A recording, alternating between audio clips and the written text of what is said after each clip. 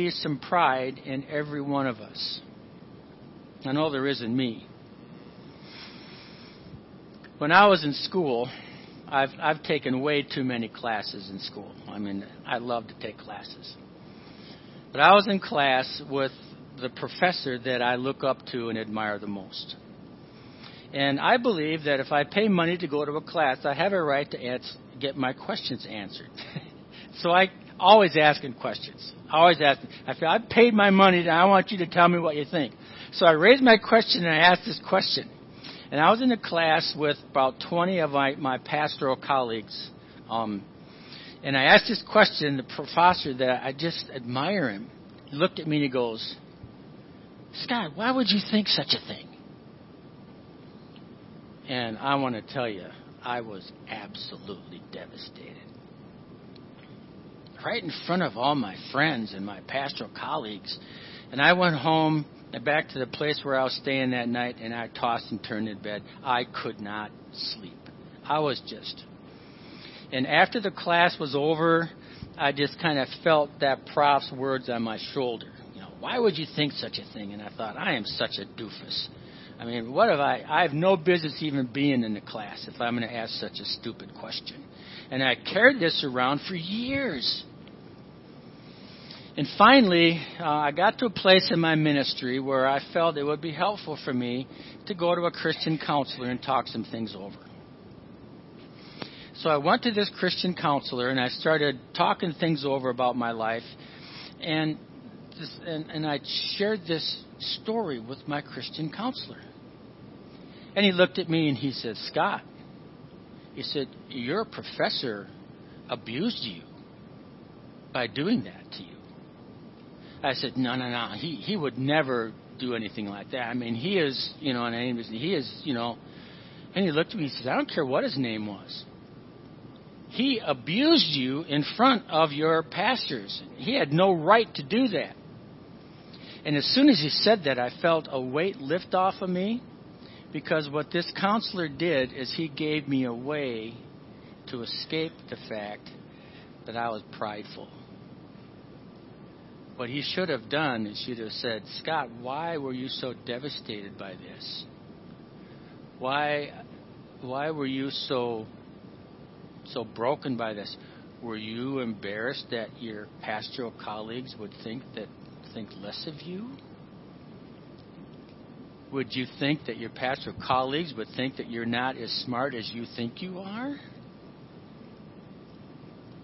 And I spent many years being relieved, blaming my prof for causing me all of this heartache.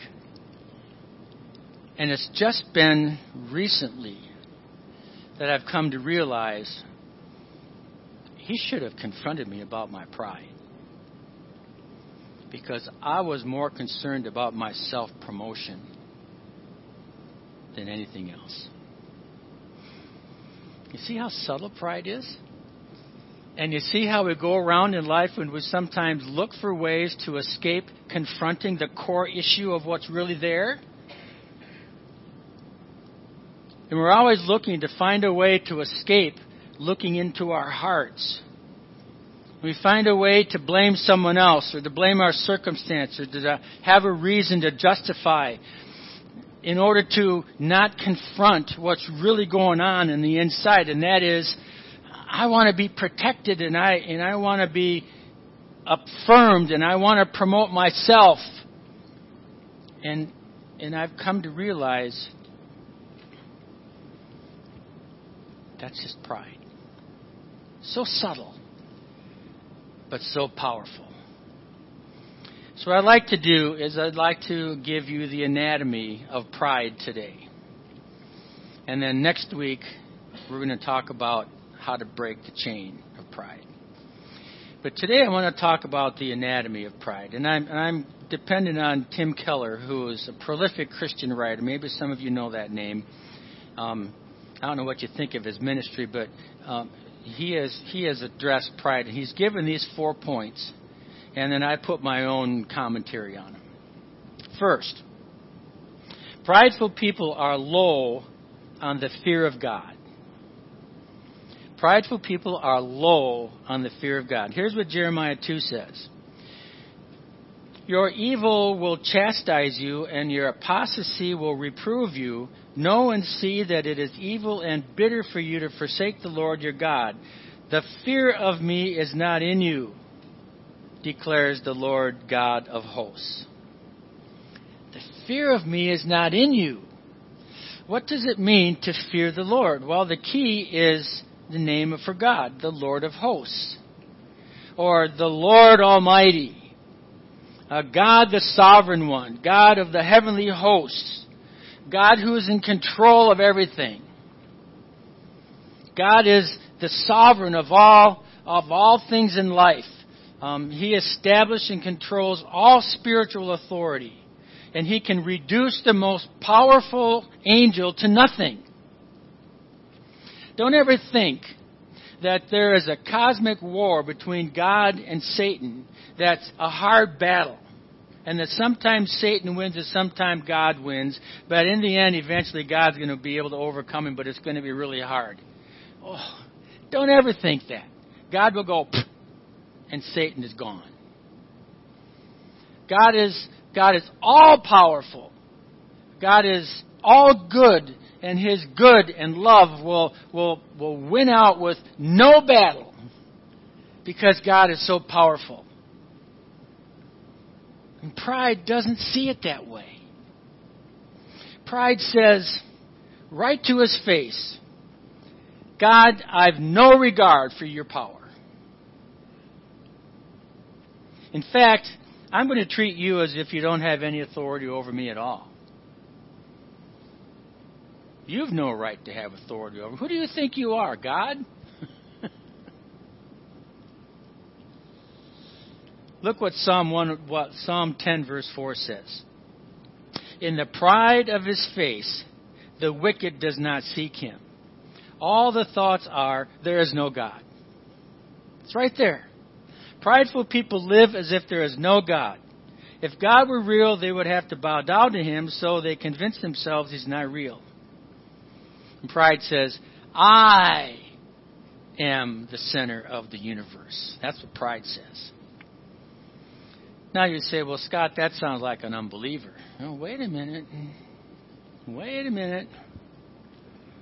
Doesn't Jesus say, seek first the kingdom of heaven? Doesn't Jesus say that? Yeah, He does. Do we?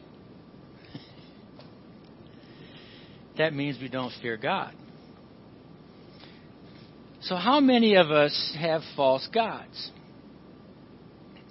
How many of us worship our children above God? How many of us worship work above God? How many of us turn to things and recreation and even education and work for fulfillment? How many of us live lives as though life revolves around us?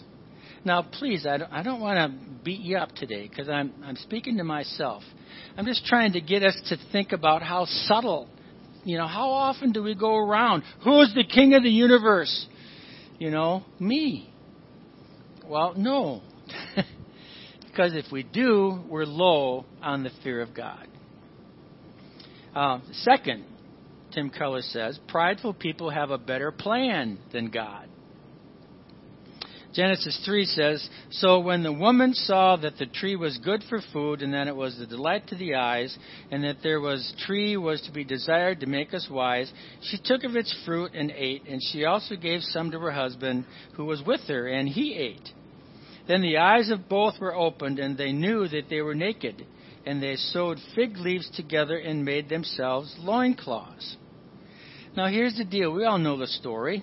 God created Adam and Eve and put them in the Garden of Eden, and He gave them a plan. And we all know what His plan was. You can eat of any tree you want to. Any tree. Any time you want to. You can have breakfast, mid-morning snack, lunch, mid-afternoon. You can eat 8 times a day if you want to. Except, don't eat of this one tree, or you'll die. And that was God's plan. But Adam and Eve thought they had a better plan. They thought they had a better plan. And disaster was the result of their better plan. Adam and Eve ate of that one tree. And then they felt guilty before God. And then they attempted to hide from God. And then they tried to clothe themselves. And the only thing they had was their own attempt to deal with what they had done. And this is what happens to us in our lives. When we look at God and we say, God, I know you've got a plan for me. I know you've got a plan for my children. I know you've got a plan for my mother. I know you've got a plan for my sister. I know you've got a plan, but I don't like it. I think I can do better than you can do. And then the world falls apart and we wonder, what's going on? How come the world is falling apart? And we say, right to his face, we say, God, you just don't understand my situation. My situation's different. You ever said that to God? You don't understand my wife. Oh, you don't get my husband. I mean, yes, he does. Yes, he does. Pride destroys families. Pride destroys churches. Is there a little pride in all of us? Maybe a little. Third, prideful people boast in their accomplishments in order to promote themselves. They boast to others and they boast to themselves. And here we have the story of Nebuchadnezzar, the king of Babylon. And here's what he says to himself in Daniel chapter 4. At the end of 12 months, Nebuchadnezzar was walking on the roof of his royal palace at Babylon. And the king answered and said, Is not this great Babylon, which I have built by my mighty power as a royal residence for the glory of my majesty? Whoa! I mean, he was really into it, wasn't he? Look at what I've accomplished for the glory of my majesty. When life is going well, the pride within us says, I really nailed it this time. I mean, I really did it. I mean, look at how well things are going. I worked really hard for this. I mean, I did it. I put in the time. I put in the effort. I invested my money wisely, and I did it. Look at what I have done. That's what pride says. This goes the way of pride, putting God in the background. But here's what the Apostle Paul tells us in 1 Corinthians chapter 4. What do you have that you did not receive? If then you received it, why do you boast as if you did not receive it? Good question. Good question. God gave us the mind to learn and understand. And if we're going to be good stewards of what God's given to us, we better develop that mind as well as we're able. I mean, nurture your mind and go as far as you can go because God gave it to you. And that's our responsibility to do that. God gave us the strength to accomplish work. And if God gave us ability and strength and good health, we need to work hard because God gave us the ability to do that and be good stewards of what God gave us. Work hard and build things and grow things and serve people and help people and make inventions and find cures for diseases and do those things. But we must realize that God gave every potential and every opportunity. We falsely think that we created ourselves. Tim Keller says, taking credit for something God did is cosmic plagiarism. You know what plagiarism is? Taking what someone else did and taking credit for it yourself. Could there be a little pride in every one of us? Maybe just a little. Fourth, prideful people exalt themselves over others. And here's a story that Jesus told in Luke chapter 18.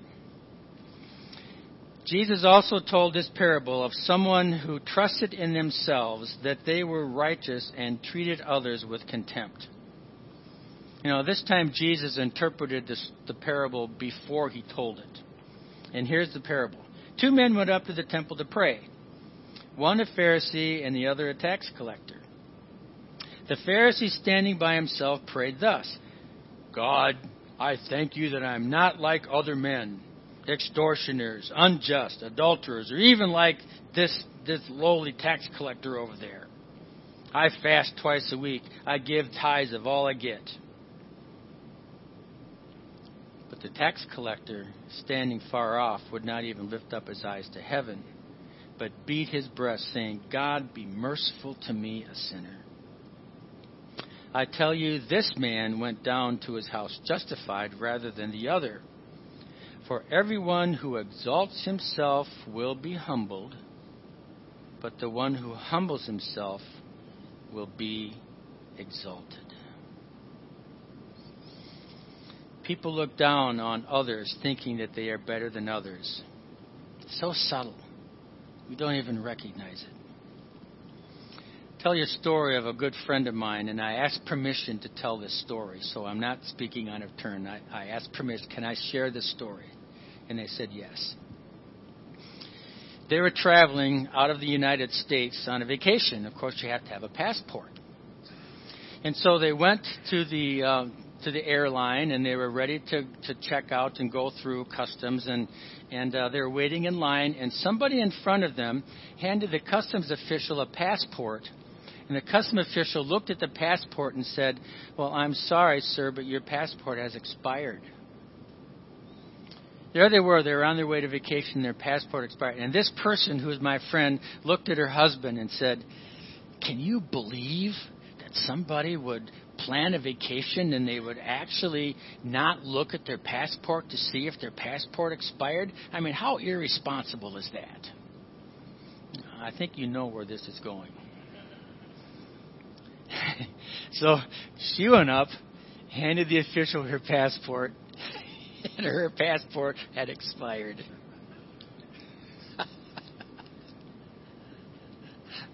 Oh.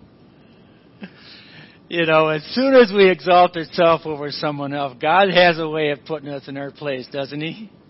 He is so gracious to us. He is so gracious to us. But my friends, may I suggest to you, maybe there's a little pride in every one of us. Is there? No fear of God. I have a better plan. Boasting in our accomplishments. Exalting ourselves, looking down on others. And may I say right now, and you know I'm going to ask this question. If you are saying to yourself, boy, I hope so-and-so is listening right now because this really needs to have a handle on their pride. If you're thinking that, guess what's tied around your ankles? The chains of pride. So how do we not leave here feeling worse than when we came? Well, because I would suggest to you that we can break the chains of pride by a lifestyle of repentance. Turning from pride, offering ourselves to God, and clothing ourselves with humility. That's the thesis of this series of messages. Stop, turn from, present yourself to God, move toward God. And when we're talking about pride, we stop the pride, we turn from it, we offer ourselves to God, and we clothe ourselves with humility. And next week, I'm going to share this principle from 1 Peter chapter 5. And look at what 1 Peter chapter 5 says. Very clear. All of you clothe yourselves with humility toward one another, because God opposes the proud, but shows favor to the humble. Humble yourselves, therefore, under God's mighty hand, that He may lift you up in due time, casting all your anxieties on Him, because He cares for you. This is how to break the chains of pride, and I'm going to unpack it for us next week. But I just want you to know that we don't have to feel weighted down and worse than when we came. If God has convicted you of pride, If God is leading you to start praying, Lord, do I have some pride in me? You know what God did to me this last week? I was praying to God that I would be successful in my ministry. And you know what God asked me? God says, why do you want to be successful in your ministry, Scott? And I had to admit, well, so I can look good. Do you see how subtle that is? Of course I want to be successful. I think you want me to be successful in my ministry. But why? So that I can look good? Oh, this pride is so subtle. And I almost began weeping before God and saying, God, I'm so sorry that I'm asking you to facilitate my pride. Boy, we would never, ever ask God to facilitate our pride. Instead, God opposes the proud, but He gives grace to the humble. Humble yourselves, therefore. And we'll unpack that next week and learn how we can break that chain of pride and begin to offer ourselves to Him, and find the freedom and the joy and the fulfillment of walking in humility before Him. Father in heaven, I thank you. I thank you for the clarity of your word. And I'm just amazed at your humility.